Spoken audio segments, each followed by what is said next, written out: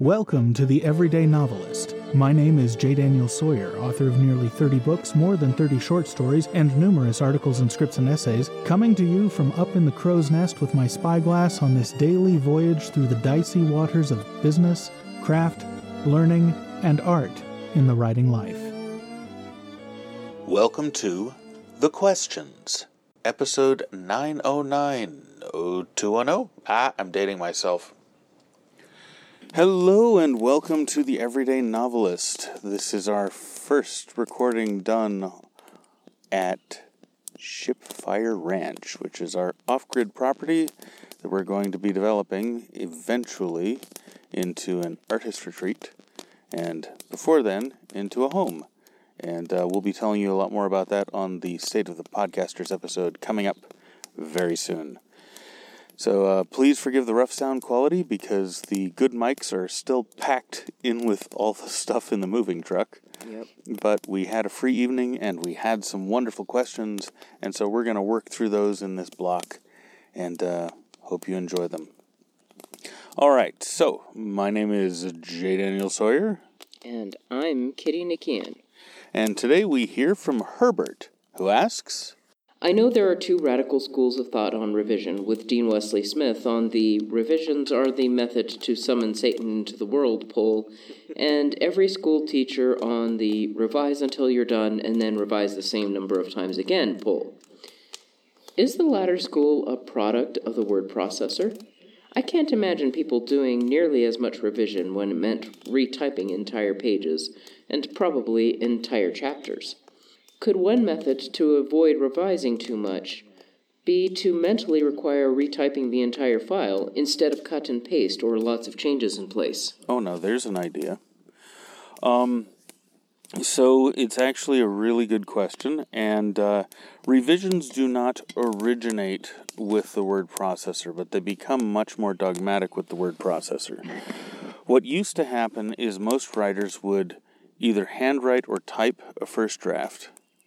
If they handwrote, then they would give it to a typist to type in, and the typist would correct what minor typos she found as she typed it, and it was always a she. Then the writer would go over it, usually with an editor, a first reader, a partner, something like that, and redline the draft, and then retype with the correction, give it to the typist, and the typist would retype the corrections in.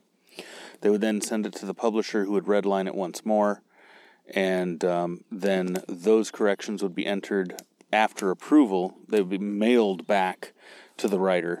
The writer would approve or disapprove any of them in pen on the manuscript, and then mail the manuscript back to the publishing house, and the publisher would then have their typist input those changes, retype a fresh draft, and then that would go off to typesetting for the publication. And that's the process that existed ever since the typewriter. And before that, you just remove the typing phase of that. When you get into back in the 19th century with Edgar Allan Poe and the pulp writer Nathaniel Hawthorne and the pulp writers of that era, there weren't a lot of typewriters around until like the 1890s, I think. But so there were drafts built into the publication process. Now that's one part of the picture. A second part of the picture is that, quite frankly, English teachers have to justify their existence. And a lot of people that teach creative writing don't write. They love to read and they love creativity. And so they act as first reader, essentially, for their creative writing classes.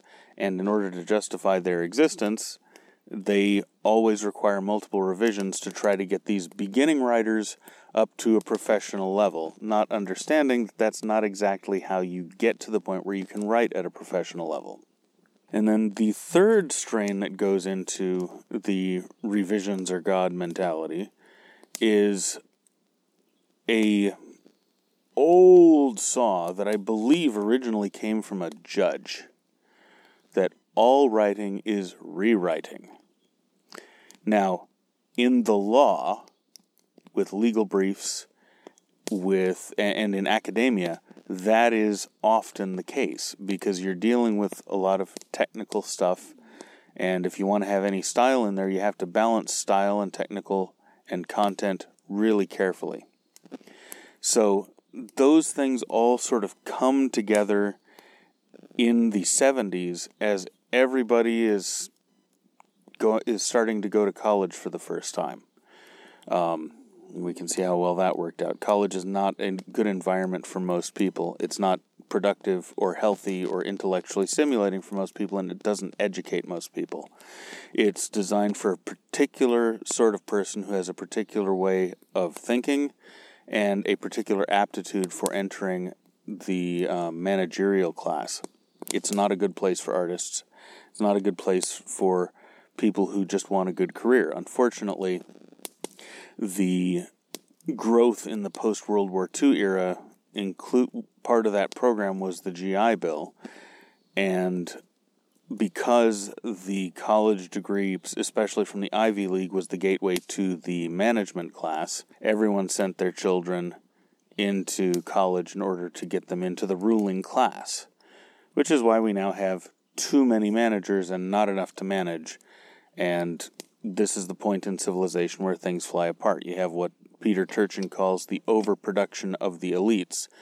Probably more accurate to call it the overproduction of the bourgeoisie, because it's not that there are too many elites, it's that there are too many people who have been trained to think they ought to be elites, and there aren't enough elite positions to go around.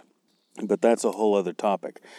Because everyone was going to school, people who wanted to be writers, beginning in the 70s, started going to school to learn how to be writers, which is a really bad idea. But literature departments started to shift their rationale around this time from curation, analysis, study, and appreciation to a certain kind of literary criticism called deconstruction and towards creative writing, because there was the demand for that among the students. And because of that, a whole bunch of rules got invented to make writing seem like it was something that deserved a college degree course. And these the traditions from academic writing, which require a lot of revision, the basic way that publishing worked also got baked into the system, and the availability of word processors shortly thereafter made the words on the page fluid instead of static. So what was originally a constrained revision process that was aimed at publication morphed through the 70s and 80s into a continual revision process that was aimed at perfection. And that's not a good way to do things. It's a good way to blow your career up on the launch pad, which is one of the two reasons that Dean, for example, is so utterly opposed to revising at all. The second reason is that Dean is one of those people, and I know this because he's a friend, Dean is one of those people who is incredibly, deeply, grouchily critical. And so if he allows himself to go back and revise, he will not be able to let the project go. So that's where his dogmatism on the topic comes from. But the revisions are not the devil, but they are like cocaine or alcohol or tobacco. They can make things a little better, but if you depend on them too heavily, you can really ruin everything. So that's where that comes from. Now, your idea, could you read again what his idea is for constraining the revision process? Because that seemed really clever. Could one method to avoid revising too much be mentally requiring retyping the entire file instead of just cut and paste or lots of chapters in place?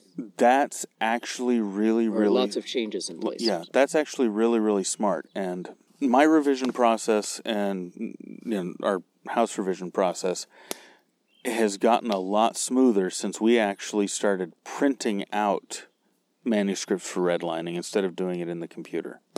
So what happens is we print the manuscript out, Kitty redlines it, then I redline it because we catch different kinds of problems. And then as I'm going through and entering the changes, I don't retype the whole manuscript, but as I'm going through and entering the changes, anywhere I have flagged as awkward, which is my word for describing when the music breaks as I'm reading it, those sections I'll usually just rewrite the paragraph from scratch. I'll hit an enter, do a line break, look at the original, and start back and write the paragraph from scratch, and then I will show them both to Kitty, not telling her which one's which. I'll swap them around, and so she can never tell what order they're coming in, and her verdict tells me which one's the better one. It's almost always the revised one, but not always.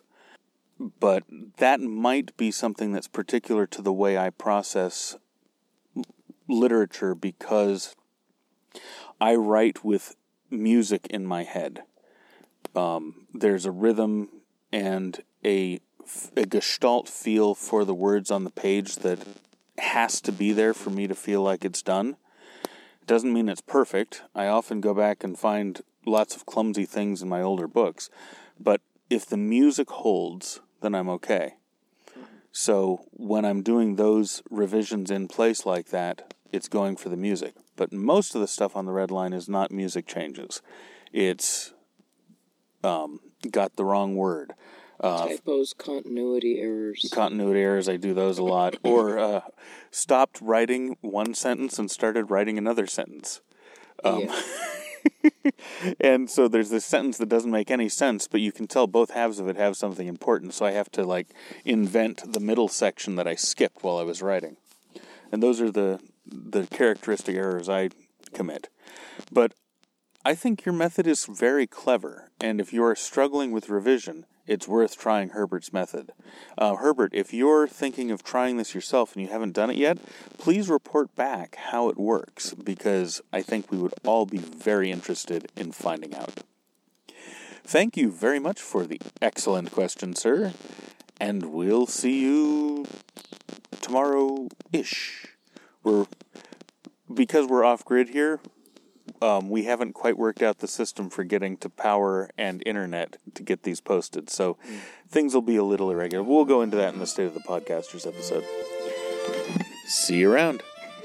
The Everyday Novelist is written by J. Daniel Sawyer and presented by J. Daniel Sawyer and Kitty McKeon, and is produced by Artistic Whispers Productions, Incorporated. The text is copyright 2021 J. Daniel Sawyer, and the production is copyright 2021 Artistic Whispers Productions, Incorporated. This podcast is released under a Creative Commons Attribution Non-Commercial No Derivatives license, and all other rights are reserved to their respective owners. Join the conversation. Submit a question, leave a comment, or a creative death threat. Or find me at jdsawyeronminds.com or hit me at feedback@jdsawyer.net. We can't do it without you.